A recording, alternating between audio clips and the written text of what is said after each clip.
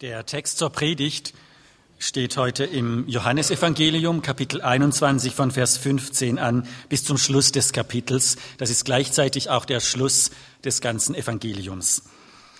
Der Text überschneidet sich mit dem, den wir letzten Sonntag gehört haben. Ein Stück davon lese ich also nochmal. Zur Rekapitulation, was vorausgeht. Es ist also eine Begebenheit aus der Zeit nach dem Sterben und Auferstehen von Jesus Christus. Die Jünger von ihm, die Fischer, waren eine ganze Nacht auf dem See Genezareth gewesen und hatten nichts gefangen. Dann sehen sie einen Mann am Ufer stehen, der ihnen zuruft und sie auffordert, nochmal die Netze auszuwerfen. Sie machen es und sie machen einen riesengroßen Fang, so sehr, dass sie die Netze nicht mal ins Boot holen können. Dann frühstücken sie miteinander. Wie sie merken, wer ihnen da zugerufen hat, da erkennen sie, das ist der Herr, das ist Jesus Christus, der Auferstandene. Sie frühstücken miteinander und dann kommt diese Begebenheit. Es heißt hier, als sie gegessen hatten, sagte Jesus zu Simon Petrus: Simon, Sohn des Johannes, liebst du mich mehr als irgendein anderer hier? Petrus gab ihm zur Antwort: Ja, Herr, du weißt, dass ich dich lieb habe. Darauf sagte Jesus zu ihm: Sorge für meine Lämmer. Jesus fragte ihn ein zweites Mal: Simon, Sohn des Johannes, liebst du mich? Petrus antwortete: Ja, Herr, du weißt, dass ich dich lieb habe. Da sagte Jesus zu ihm: Hüte meine Schafe. Jesus fragte ihn ein drittes Mal: Simon, Sohn des Johannes, hast du mich lieb? Petrus wurde traurig, weil Jesus ihn nun schon zum dritten Mal fragte: Hast du mich lieb? Herr, du weißt alles, erwiderte er. Du weißt, dass ich dich lieb habe. Darauf sagte Jesus zu ihm: Sorge für meine Schafe. Ich möchte dir etwas sagen. Als du noch jung warst, hast du dir den Gürtel selbst umgebunden und bist gegangen, wohin du wolltest. Doch wenn du einmal alt bist, wirst du deine Hände ausstrecken und ein anderer wird dir den Gürtel umbinden und dich dahin führen, wo du nicht hingehen willst. Jesus deutete damit an, auf welche Weise Petrus sterben würde und dass durch seinen Tod die Herrlichkeit Gottes offenbart würde. Er schloss, indem er sagte: Folge mir nach. Petrus wandte sich um und sah, dass der Jünger, den Jesus besonders liebte, ihnen folgte. Jener Jünger, der sich damals beim Abendessen zu Jesus hinübergelehnt und ihn gefragt hatte: Herr, wer wird dich verraten? Als Petrus ihn sah, fragte er Jesus: Herr, und was wird aus diesem hier? Jesus erwiderte: Wenn ich will, dass er am Leben bleibt, bis ich wiederkomme, was geht dich das an? Folge du mir nach. Unter den Brüdern verbreitete sich daraufhin das Gerücht, jener Jünger werde nicht sterben. Dabei hatte Jesus zu Petrus gar nicht gesagt, der Jünger werde nicht sterben. Er hatte nur gesagt: Wenn ich will, dass er am Leben bleibt, bis ich wiederkomme, was geht dich das an? Der Jünger, von dem Jesus das sagte, ist auch der, der alle diese Dinge bezeugt. Er hat sie niedergeschrieben und wir wissen, dass sein Bericht wahr ist. Es gäbe noch vieles andere zu berichten, was Jesus getan hat. Wenn alles einzeln aufgeschrieben würde, ich glaube, die Welt wäre zu klein, um all die Bücher zu fassen, die man dann schreiben müsste.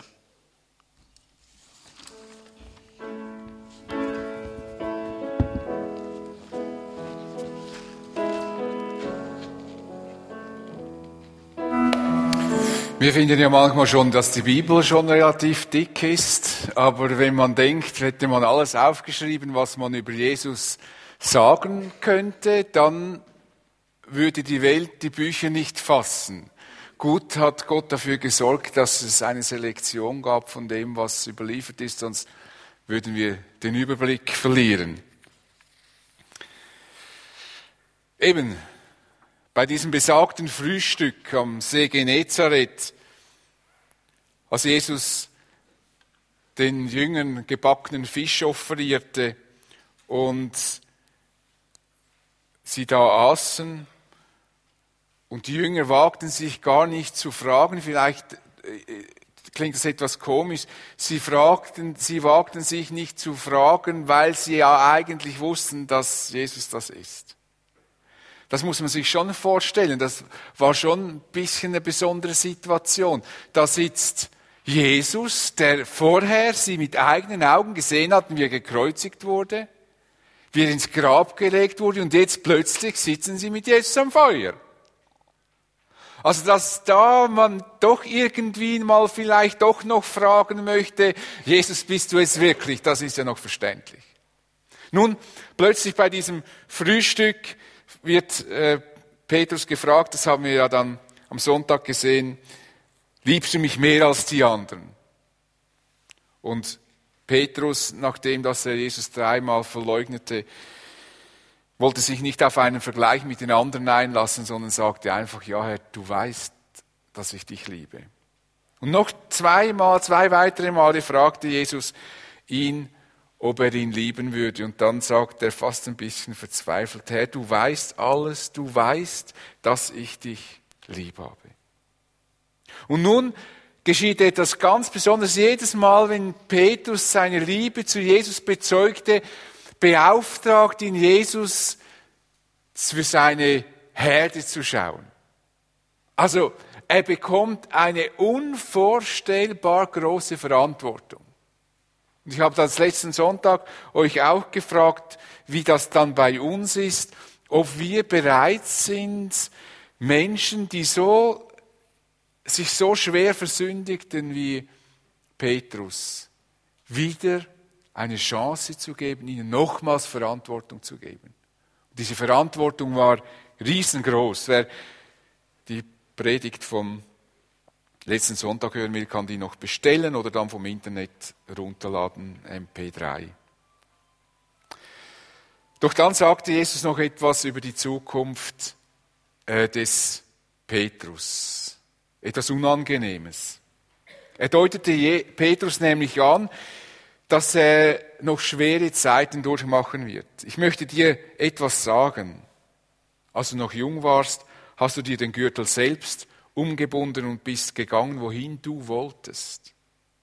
Doch wenn du einmal alt bist, wirst du deine Hände ausstrecken und ein anderer wird dir den Gürtel umbinden und dich dahin führen, wo du nicht hingehen willst. Petrus, dieser Draufgänger, der immer schnell und manchmal auch kopflos, doch nie herzlos handelte, er soll einmal nicht mehr darüber bestimmen können, wo er hingeht. Ihm sollen die Hände gebunden werden, ein Bild für Gefangenschaft. Andere Leute werden Macht über ihn ausüben. Das ist etwas vom Unangenehmsten, was wir überhaupt erleben können. Dass andere über uns Macht ausüben. Dass andere bestimmen, wo wir hingehen, was wir tun sollen. Das wollen wir gar nicht und als Schweizer schon erst recht nicht. Und der Petrus, der sich gewohnt war, aktiv zu sein, schnell zu handeln, sofort, bevor er gedacht hat, immer gerade etwas zu tun, plötzlich soll er das nicht mehr können. Plötzlich werden ihm die Hände gebunden. Andere Leute bestimmen über ihn. Jesus sagte ihm so, wie sein Ende aussehen wird. Er wird einen gewaltsamen Tod erleiden müssen. Jesus deutet damit an, auf welche Weise Petrus sterben würde und dass durch seinen Tod die Herrlichkeit Gottes offenbar würde. Wie Jesus die Hände gebunden worden sind und er von seinen Verfolgern und Henkern ausgeliefert war, so wird es auch Petrus ergehen. Im Leben des Petrus bewahrheitet sich das, was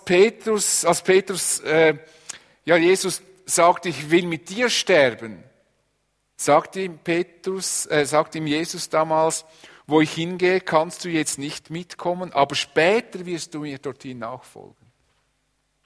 Und das wird sich bewahrheiten oder hat sich bewahrheitet im Leben des Petrus.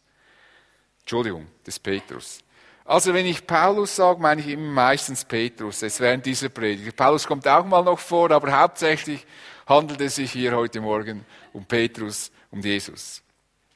Es dauerte also gut 30 Jahre, bis dieser Tag kam. Und die meisten Forscher sind der Meinung, dass Petrus im Juli 64 nach Christus in Rom hingerichtet wurde. Das wäre dann unter der Herrschaft des grausamen Kaisers Nero. Nero wollte Rom neu aufbauen. Nero war ganz ein spezieller Typ, das könnt ihr in der Geschichte nachlesen. Er war Sänger und jetzt wollte er so einen bleibenden Eindruck hinterlassen. Das haben wir Menschen in sich, wir wollen etwas hinterlassen. Jetzt wollte er Rom neu bauen. Nur Rom war gebaut. Und was macht man dann? Man zündet Rom an. Rom brennt. War ein Riesenbrand, eine Riesenkatastrophe. Und dann wussten alle, dieser Nero, der will Rom neu bauen, das hat bestimmt der Nero veranlasst, dass Rom brennt. Und um den Verdacht von sich abzulenken, hat er Schuldige gesucht und die Schuldigen waren die Christen. Und dann hat er die grässlichsten praktischen Genozid durchgeführt in Rom über die Christen. Zuerst wurden die gefangen, die sich schon bekannten, die man kannte. Und dann hat man die ausgefragt, zum Teil unter Folter, wer dann noch Christ sei. Man hat alle geholt und man hat sie in grässlichster Weise ermordet. Man hat im Park Kreuze aufgestellt, im Park des Herodes, hat die Christen an Kreuze gehängt und hat sie am Abend angezündet, damit sie zur Beleuchtung des Parks dienen. So hat Nero gehandelt. Ich habe euch hier einen Text abgedruckt von einem römischen Geschichtsschreiber, Tacitus, und dieser Text ist in jeder Hinsicht so hochinteressant, der genau über diesen Brand von Rom spricht, aber noch ganz andere Angaben macht, nur so nebenbei bemerkt. Es gibt immer Leute, die sagen, ja, es gibt über Jesus gar kein Zeugnis außerhalb der Bibel. Hier gibt einer ein Zeugnis, der ein Gegner der Christen ist. Der sagt, dass die Christen das menschenverachtende Geschlecht sei. Gibt Zeugnis, dass Jesus unter der Leitung des Pontius Pilatus gekreuzigt worden ist. Dass diese Leute, die Nero hier hinrichtet, Anhänger von diesem Christus sind, der unter Pontius Pilatus hingerichtet wurde. Sehr interessantes Dokument. Deshalb habe ich euch den gesamten Text hier abgedruckt. Aber ihr könnt natürlich auch den ganzen Tacitus lesen. Das ist sowieso interessant. Also, man kann das nicht beweisen, aber man kann schon davon ausgehen, dass die Möglichkeit sehr hoch ist, dass Petrus in dieser Zeit gekreuzigt wurde in Rom und dass er als Fackel für die Beleuchtung des Parks des Neros dienen musste. Ein schrecklicher Tod. Jesus bereitet Petrus jedenfalls darauf vor, dass seine Aufgabe, die Schafe Jesu zu weiden, kein schönes Ende nehmen wird, menschlich gesehen.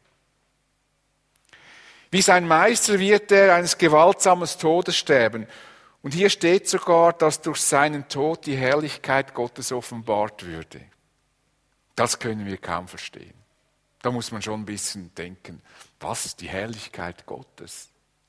Wie wird die Herrlichkeit Gottes offenbar, wenn da in grässlichster Weise ein Despot einfach Menschen abschlachtet?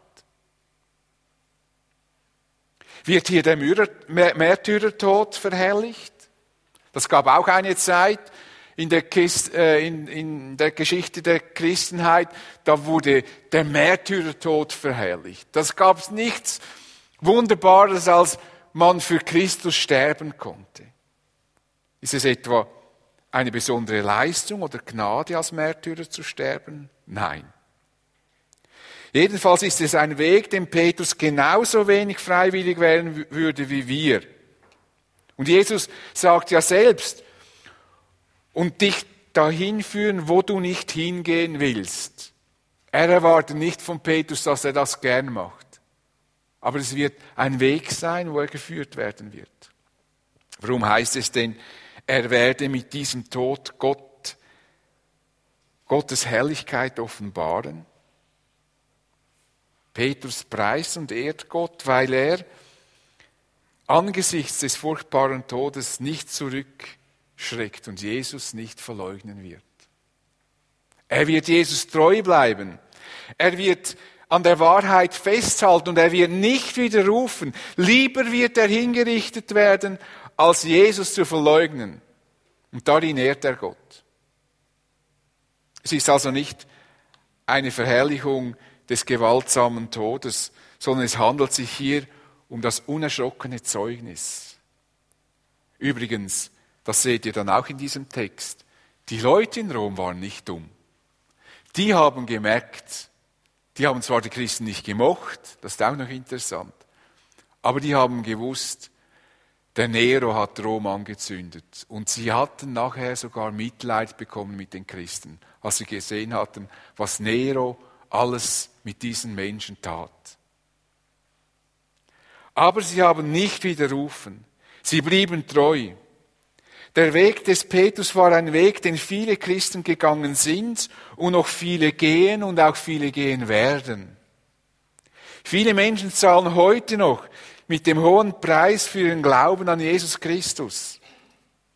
Eigentlich ist das die normale Wirklichkeit unseres Glaubens, wie Paulus diesmal dem Timotheus schrieb. Im Übrigen sind Verfolgungen etwas, womit alle rechnen müssen, die zu Jesus Christus gehören und entschlossen sind, so zu leben, dass Gott geehrt wird. Ich habe eine Zahl gefunden von im Jahr 2004, wie viele Christen in diesem Jahr ermordet worden sind, weil sie Christen sind. Wie viel denkt ihr, dass das weltweit sind? Wie viele Christen im Jahr 2004 ermordet wurden? So in etwa.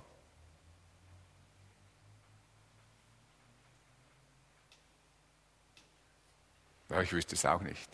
Aber vielleicht gut, wenn man es mal hört. 170.000. 170.000 Christen wurden im Jahr 2004 ermordet. Das gab die Evangelische Allianz auf einer Jahrestagung bekannt. Und die meisten Märtyrer gab es im Nahost, Nordafrika und in Asien. In solchen schwierigen Zeiten stellt sich dann nicht nur die Frage, ob ich die Rettung annehmen will. Das ist ja unsere Generalfrage. Will ich gerettet werden? Es stellt sich in gewissen Ländern gleichzeitig die Frage, wenn ich gerettet werden will, für Zeit und Ewigkeit, bin ich dann auch bereit, das Leben auf dieser Welt aufzugeben? Das ist eine fundamentale Frage. Und nicht wenige Menschen, die das Evangelium hören und sich überlegen, ob sie Jesus nachfolgen wollen, sind sich dessen bewusst, dass sie sich nicht nur für die Rettung entscheiden, sondern auch dafür, dass ihr Leben hier schlechter wird. Dass sie es vielleicht sogar verlieren. Aber das lohnt sich. Wenn es das sich nicht lohnen würde, würden nicht so viele Menschen diesen Preis bezahlen. Diese Menschen sehen eben nicht nur das, was sie hier im Leben haben, das ist eigentlich unser Problem, weil es uns so gut geht, können wir so viel verlieren, aber viele Menschen, denen geht es gar nicht so gut. Deshalb sehen sie ihr Leben gar nicht begrenzt auf den Tod hier, auf das Verlassen der Welt, sondern sie sehen über diese Linie hinweg, genauso wie Gott über diese Linie hinweg sieht. Es geht nicht darum, das, was wir hier haben, festzuhalten, sondern das zu gewinnen, was uns Gott schenken will. Deshalb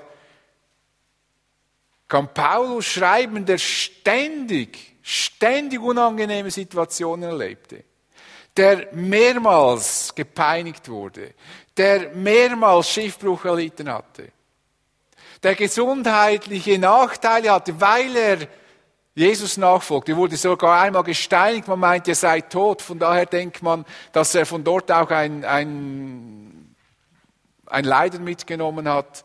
Man nimmt dann auch sein Augenleiden, könnte von daher rühren, ist einfach eine Vermutung. Aber der hat wirklich gelitten.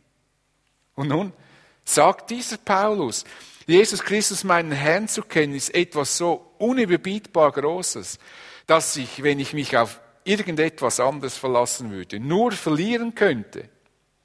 Seinetwegen habe ich allem, was mir früher ein Gewinn zu sein schien, den Rücken gekehrt. Es ist in meinen Augen nichts anderes als Müll, denn der Gewinn, nach dem ich strebe, ist Christus. Und Petrus schrieb den Christen, die wegen ihres Glaubens leiden mussten, deshalb seid ihr voll Freude, auch wenn ihr jetzt, wenn Gott es so will, für kurze Zeit leiden müsst und auf die verschiedenen Proben gestellt werden. Freude. Kennen wir das oder sind wir nicht tendenziell eher, wir jammern? Der hat mich angemotzt, weil ich Christ bin, was bin ich für ein armes Kind? Und der nimmt mich nicht mehr ernst, weil er sagt, ich gehe in einen frommen Club, oh, ich armes Ding. Hier spricht Petrus von Freude. Freude. Als die Jünger gefangen wurden, in der Apostelgeschichte könnt ihr das nachlesen, da kamen sie aus diesem Verhör heraus und was war? Sie freuten sich, dass Gott sie würdig hielt, für ihn zu leiden. Das Leiden ist nur gering gegenüber der Herrlichkeit, die auf die Kinder Gottes wartet. Aber vielleicht hält gerade dieser Punkt Menschen davon ab, das Leben Jesus anzuvertrauen. Sie denken an das, was sie verlieren könnten. Das ist das Problem. Viele Menschen wollen nicht Jesus nachfolgen, das ewige Leben schon, aber sie haben irgendwie Angst, sie würden zu viel verlieren. Natürlich gibt man etwas preis, denn wer sein Leben retten will, wird es verlieren, wer aber sein Leben um meinetwillen verliert, wird es finden. Um das Leben auf dieser Welt zu behalten, nehmen wir oft viel in Kauf. Behandlungen, Operationen, schmerzhafte Rehabilitationen. Wir nehmen auch, um das Leben zu gewinnen und Erfolg zu haben, Ausbildung in Kauf. Wir krampfen, wir verzichten auf viel, damit wir einen guten Job bekommen, da habe ich auch nichts dagegen. Aber wie viel mehr sollten wir ertragen, wenn es um das ewige Leben geht? Denn alles, was wir hier erarbeiten können, jedes Jahr, das wir von unserem Leben verlängern können, das ist ja schön, hört auf. Vielleicht müssen wir Christen wieder einmal lernen, über die Todeslinie hinauszuschauen, so wie es Gott tut.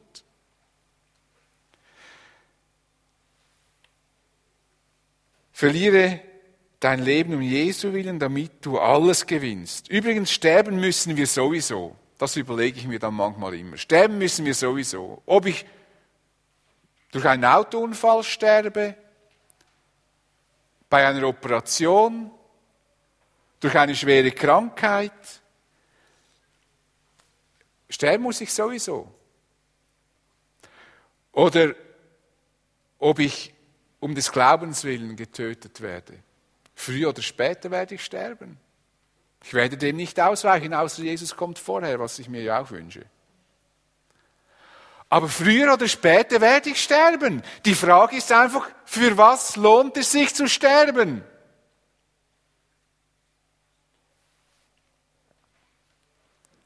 Petrus soll sich aber nicht von dieser Zukunftsperspektive einschüchtern und leiten lassen. Das können wir ja auch dann als Christen. Wir sehen nur noch, irgendwann werden wir verfolgt, irgendwann werden sie mich umbringen, irgendwann wird irgendjemand über mich lachen. Nein, so soll Petrus nicht leben. Er soll sich darauf konzentrieren, Jesus nachzufolgen, wie wir es gesungen haben. Er soll auf Jesus schauen. Folge mir nach.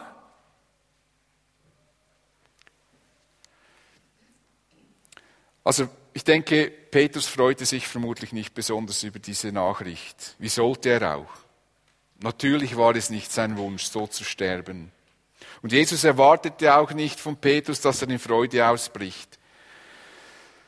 Er sagte ja, er würde nicht gern dorthin gehen. Also Jesus ist ein Realist.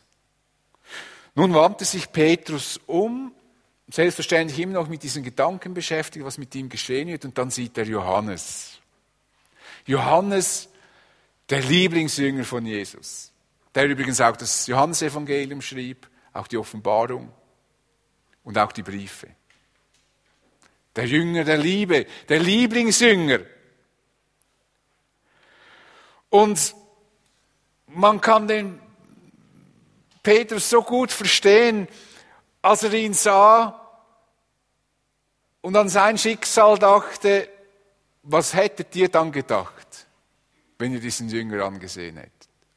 Doch dasselbe wie Petrus. Und Petrus hat das nicht nur gedacht, weil er ja ein handelnder Mensch ist, sondern er blubbert es gleich raus. Herr, was wird aus diesem hier?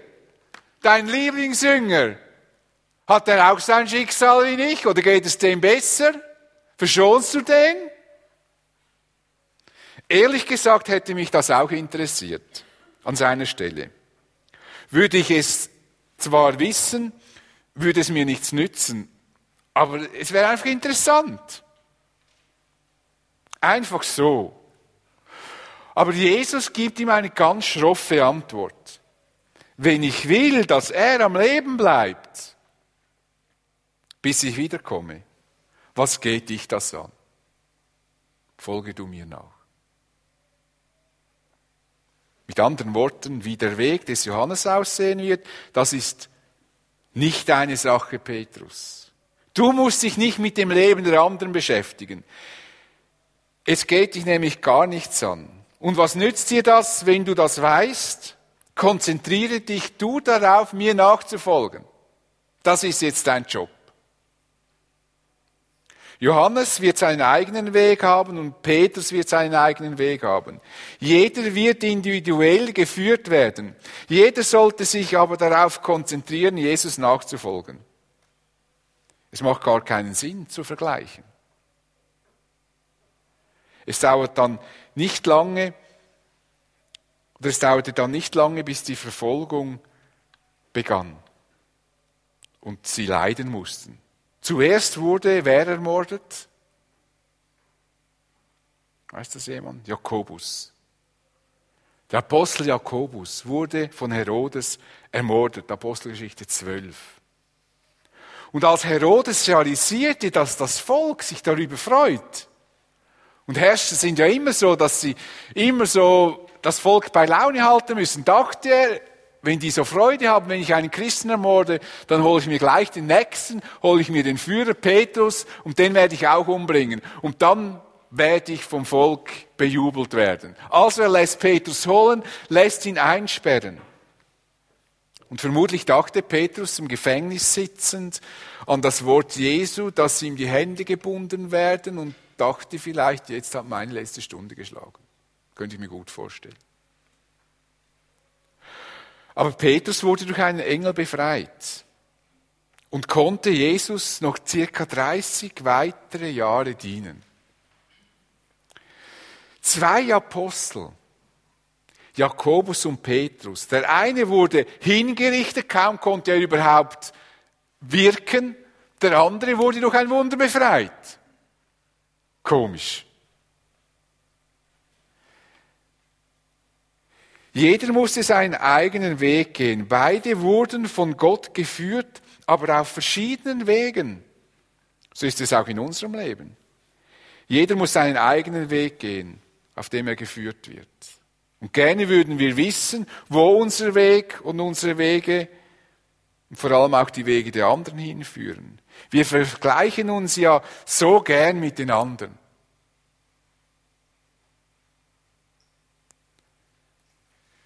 Und wie das so ist, wenn wir vergleichen, dann werden wir auch bald bewerten. Vergleich hat immer mit Werten zu tun. Aha, dem geht es besser als mir. Oder mir geht es besser als ihm. Kann ich mich auf ihm abstützen und bin ja ein bisschen höher. Oder ich kann mich von ihm runterdrücken lassen, weil es ihm ein bisschen besser geht. Wir sind so schnell beim Vergleichen. Jakobus wurde früher getötet. Petrus wurde durch ein Wunder befreit und konnte noch 30 Jahre wirken. Was war da mit Jakobus los? War der ungehorsam? Oder hätte er das nicht durchgehalten, wenn er länger im Dienst gewesen wäre, dass ihn Gott geholt hat? Stimmt da etwas nicht mit dem Jakobus? Oder ist es vielleicht doch noch etwas anderes? Nein, so geht das nicht und so denken wir so schnell. Es ist nicht in Ordnung. Jakobus folgte Jesus nach und wurde getötet und Petrus folgte Jesus nach und wurde befreit. Punkt. Warum? weiß niemand von uns. Und warum ein Missionar, der aufs Missionsfeld geht, im Flugzeug sitzt und das Flugzeug stürzt ab, wir wissen nicht mehr, als dass er jetzt gestorben ist und dass das sein Weg war. Punkt. Und alles andere überlassen wir bitte Gott selbst. Weil andersrum müsste man ja fragen, warum geht es dann denen gut, die den Glauben nicht so ernst nehmen, denen passiert nichts. Das gibt ein drunter und drüber, da machen wir uns gedanklich einfach nur fertig. Jeder hat seinen Weg. Warum so ist, wissen wir nicht. Vergleichen hilft uns nicht weiter. Warum habe ich Krebs bekommen und der andere bleibt gesund? Ich weiß es nicht. Weil du jetzt halt Krebs hast. Vergleichen hilft gar nicht weiter. Folge du mir nach, sagt Jesus. Es macht uns unzufrieden und undankbar, wenn wir immer vergleichen. Jeder von uns hat seine eigene Geschichte, seine individuelle Zukunft, sein eigenes Ende. Einer wird von einer schweren Krankheit heimgesucht. Ein anderer verunfallt. Tödlich. Ein anderer kommt um durch ein Verbrechen, was ich sehr schwer verkraftbar finde. Vor allem für die Angehörigen. Und ein anderer stirbt wegen seines Glaubens. Andere bleiben kerngesund und werden alt. Warum? Ich weiß es nicht. Eine wird große Erfolge verbuchen und von Menschen gerühmt werden. Viele Bücher werden veröffentlicht, wie zum Beispiel über Spurgeon, Pfarrer Wilhelm Busch und so weiter. Andere verschwinden namenlos und menschlich gesehen erfolglos. Warum? Ich weiß es nicht. Ist das wichtig? Folge du mir nach. Um das geht es. Wie der Weg auch immer aussehen wird, folge du Jesus nach. Was Gott im Leben des anderen tun wird, das ist nicht deine und nicht meine Sache. Meine Sache ist, dort wo ich stehe, Jesus treu zu sein. Nicht unsere sichtbaren Erfolge werden einmal belohnt werden, sondern unsere Treue und Hingabe. Und da werden dann vielleicht einmal in der Herrlichkeit Leute groß sein, von denen wir noch nie etwas gehört haben. Die vielleicht sogar aus Nationen kommen, die wir überhaupt nicht kennen. Aber sie sind einfach Jesus nachgefolgt, so wie sie geführt wurden.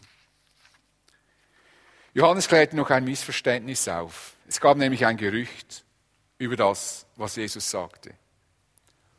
Unter den Brüdern verbreitete sich daraufhin das Gerücht, jener Jünger werde nicht sterben. Dabei hatte Jesus zu Petrus gar nicht gesagt, der Jünger werde nicht sterben. Er hatte nur gesagt, wenn ich will, dass er am Leben bleibt, bis ich wiederkomme, was geht dich das an? Also auch schon unter den Jüngern gab es Gerüchte. Die haben auch nicht immer alles ganz verstanden. Die dachten dann, er würde nicht sterben. Johannes wurde tatsächlich alt, doch auch er wurde verfolgt und man verbannte ihn dann auch auf die Insel Patmos. Dort schrieb er ja dann die Offenbarung. Eines ist aber sicher. Jesus wird wiederkommen. Er sagt ja, wenn ich will, dass er am Leben bleibt, bis ich wiederkomme, was geht es dich an? Jesus wird wiederkommen. Einige werden das erleben und müssen nicht sterben. Einige werden ganz normal sterben, einige werden durch einen gewaltsamen Tod sterben, einige werden viel leiden müssen, weil sie an Jesus glauben. Andere werden einfach eine Krankheit haben, an der sie sterben. Wichtig ist nicht auf das Ende zu sehen und nicht zu denken, ja, jetzt werde ich dann irgendwie mal schwer krank oder ja, jetzt kommt dann Verfolgung auf.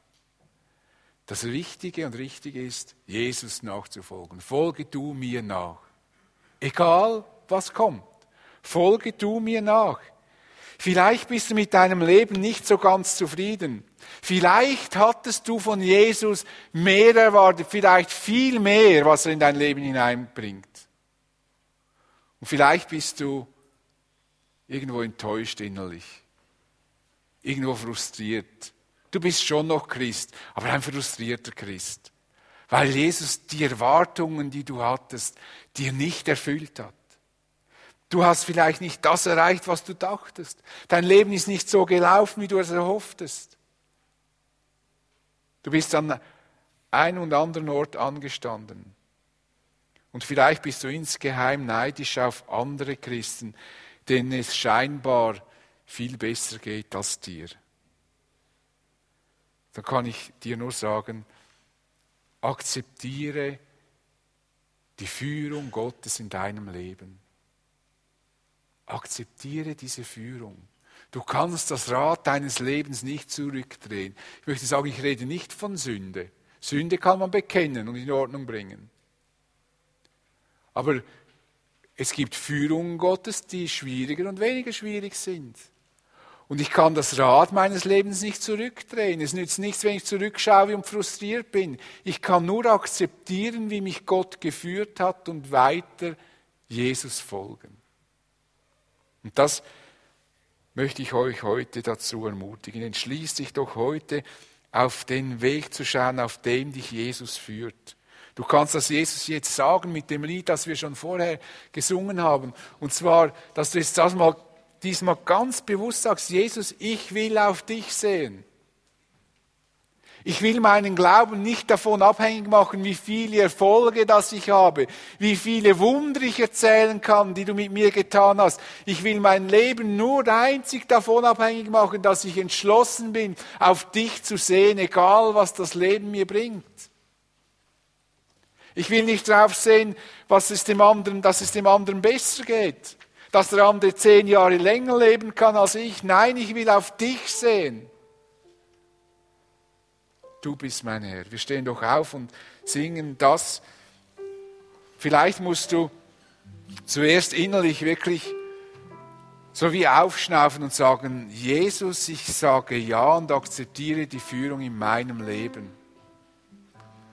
Und jetzt will ich auf dich schauen. Es tut mir leid, dass ich so viel Zeit verschwendet habe, immer auf die anderen zu sehen, immer zu vergleichen. Ich will dir folgen, auf dich sehen. Denn das ist die Antwort für jede Lebenssituation. Jesus, wir sehen auf dich.